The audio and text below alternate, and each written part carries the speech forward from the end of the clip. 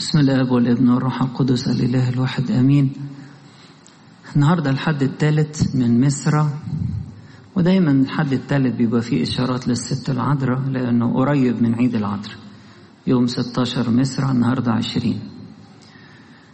والحقيقة الست العذراء هي زي ما بنسميها في الكنيسة فخر جنسنا، فخر جنسنا، لأن عن طريقها اتناسبنا مع الله.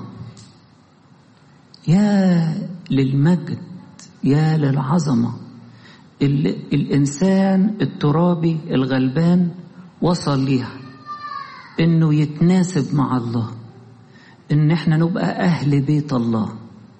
لما الست العذراء عطت للمسيح الجسد، عطت له عجينة البشرية، زي ما بنقول في السؤتوكية، عجينة البشرية قدمتها لله الخالق، فاتحد بالبشرية، وبقى في حاجة اسمها فلانة أمي. المسيح هو اللي بيقول ده، كل ده عن طريق الست العذراء. السيدات المباركات اللي موجودين معنا دول، السيد المسيح بيقول على كل واحدة منهم أمي وأختي، وحبايبنا الرجالة أخي. إيه ده؟ إيه الكرامة دي؟ إحنا بقينا مناسبين المسيح كده، أيوة، عن طريق الست العذراء. فلما بيقولوا له هوذا أمك وإخوتك يطلبونك، قال لا، مش بس دول، مش بس دول، ده كل الناس اللي هتصنع مشيئة أبي يرتفعوا لمستوى أخي وأختي وأمي. إيه العز ده؟ يقول القديس بولس الرسول إن احنا بقينا أهل بيت الله، مبنيين كحجارة حية، بيتا روحيا مسكنا لله في الروح.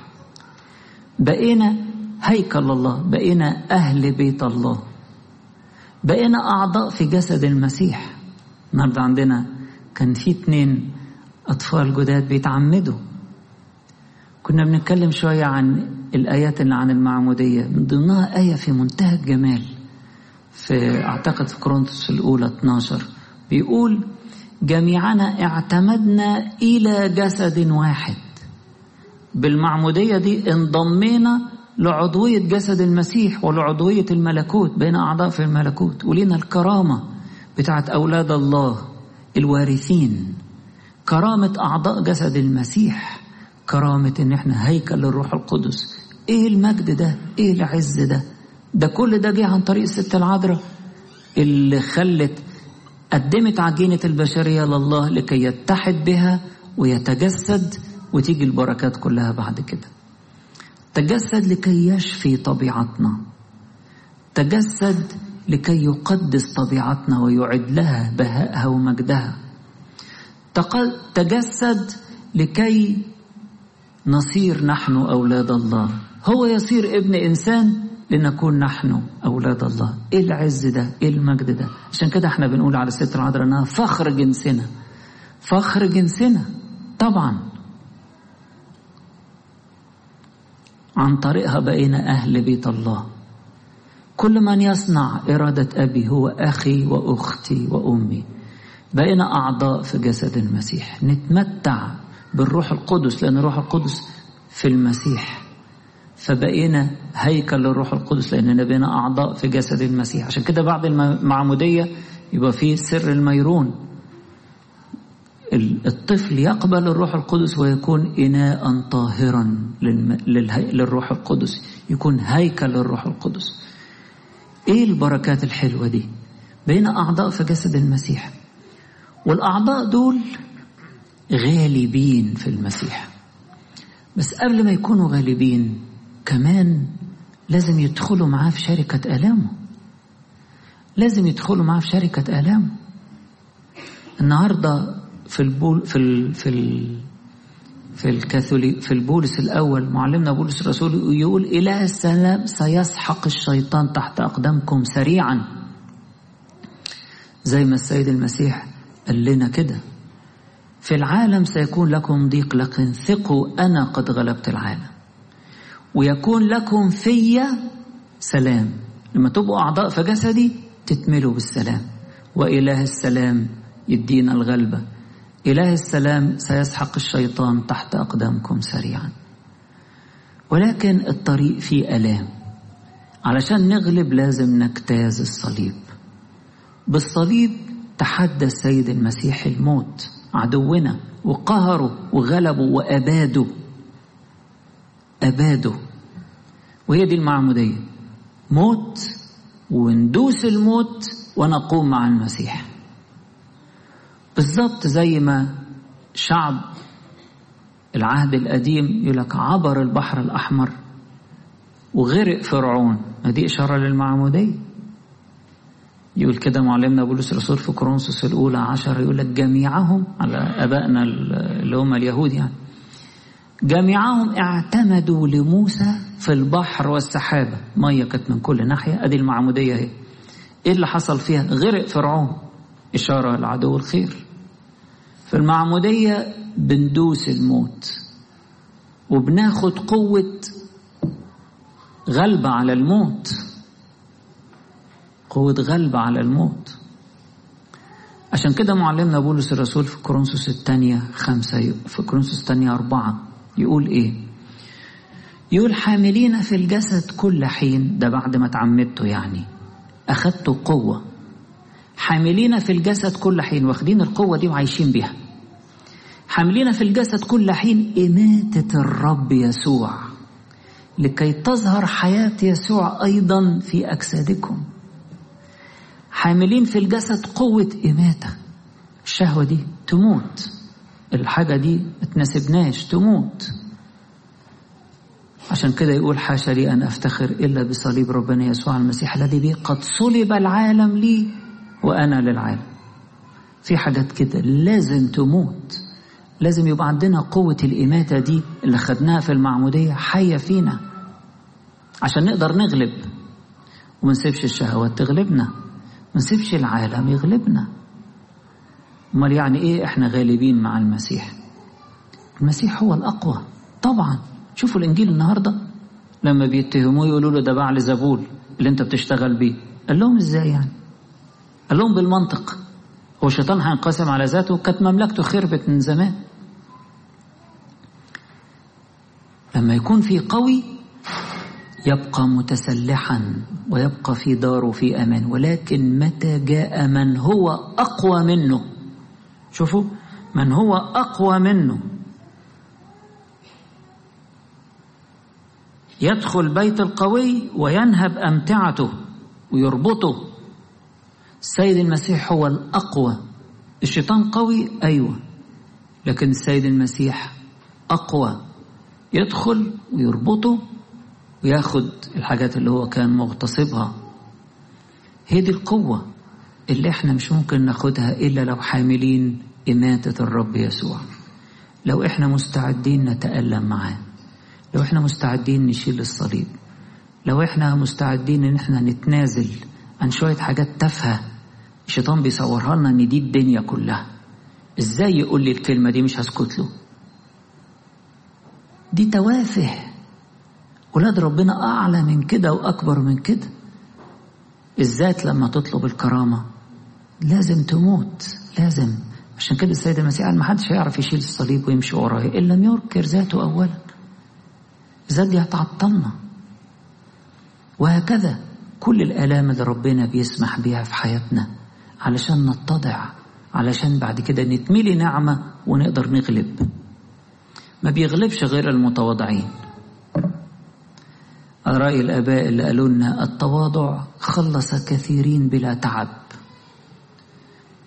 وقال كده ماري إسحاق، قال له حقا يا الله أنك لا تكف عن تذليلنا بكافة التجارب والأحزان حتى نتضع.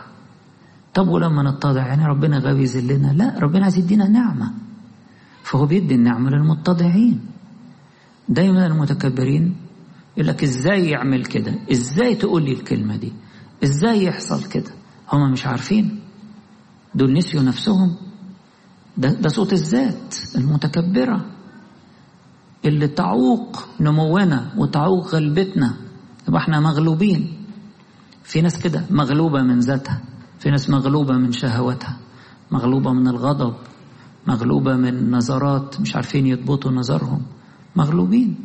لكن السيد المسيح جه علشان نكون أقوياء، جه علشان يدينا الغلبة، جه علشان نموت الأهواء والشهوات ونحيا للمسيح. ولاد ربنا دول اللي بقوا أهل بيت الله، دول غالبين، غالبين يحيوا للمسيح مش يحيوا للعالم. هي دي المعمودية، هي دي الحياة الجديدة. الذين هم في المسيح يسوع هم خليقة جديدة، خليقة جديدة، فرحانين وغالبين وعايشين في سلام، وزي الست العذراء كده، حاجة جميلة. يا إحنا ممكن نكون زي الست العذراء. هو الحقيقة المسيح رفعنا كلنا. صحيح الست العذراء دي بتواضعها وبإنها ائتمنت على سعة السماء والأرض، زي ما بنقول في التسبيحة، أنت ائتمنتي على سعة السماء والأرض. هي فرح الأجيال، هي فخر جنسنا. لكن كل واحد فينا مدعو أن يكون عضو في جسد المسيح، زي ما في الست العذراء عضوة في جسد المسيح. ياه، إيه الكرامة دي! كرامة عظيمة جدا. دايما كان زمان الناس تفتخر بالحسب والنسب، حتى عند اليهود كانوا يفتخروا قوي قوي بالأنساب وأنا تبع سبط كذا وأنا من عيلة كذا. ساعات عندنا كان الافتخار ده، بس الافتخار ده طبعا المفروض ان هو ملوش قيمة في وجود افتخارنا بأننا أبناء الله الآب وأعضاء في جسد المسيح وهيكل الروح القدس. ده مستوى تاني. أما الافتخار بقى بتاع العيلة، وأن أنا جدي كان عمدة وفلان باشا ده كان قريبي، لو احنا خدناه بالمعنى الروحي بقى، طب ما الست العذراء بقى قريبتنا، أمنا. هو في أحلى من كده؟ وفي أعظم من كده؟ والمسيح بقى زي ما بيقول الإنجيل الأخ البكر بين إخوة كثيرين. إيه العظمة دي! هو ده الافتخار اللي نفتخره، إن إحنا بين أعضاء في جسده، هو الرأس بتاع الكنيسة. هو ده الافتخار اللي نفتخره، هو ده المستوى اللي إحنا نعيش فيه. لما نفهم كده قد إيه بقى الخطية دي ما يبقاش ليها مكان، لأنها بتنزلنا، لأنها بتلوثنا، لأنها بتضيع كرامتنا. كرامتنا هي ان احنا نكون مقدسين في المسيح. هي دي كرامتنا. كرامتنا ان احنا نبقى متصلين دايما بالله، مسنودين عليه. هو قوتنا وهو عزنا، هو سلامنا وهو غلبتنا، هو فرحنا وبهجتنا. لكن لما نسيب المسيح ونتشغل بالخطية، طب ما دي حاجة تأذينا، تضعف من القوة اللي ربنا عطاها لنا، وتهنا. يعني دايما الخطية كده مهينة. العفة شرف وكرامة، والخلاعة مهانة. المحبة مجد وبركة، والكراهية تخلي الإنسان يبقى عبد، عايز ينتقم وغضبان وهكذا. فاحنا محتاجين نعيش على المستوى اللي المسيح رفعنا ليه، نعيش على هذا المستوى. من يصنع إرادة أبي، اللي هيبقوا أعضاء في جسد المسيح دول أعضاء في المملكة، يعيشوا حسب وصايا الملك. الذي يصنع إرادة أبي هو يبقى أخي وأختي وأمي. يا للكرامة ويا للمجد. ربنا يدينا كده بعمل روح القدس فينا ان احنا نعيش كما يحق للدعوة اللي احنا دعينا إليها، كما يحق لعضويتنا في الملكوت وفي جسد المسيح الذي له كل المجد والكرامة إلى الأبد.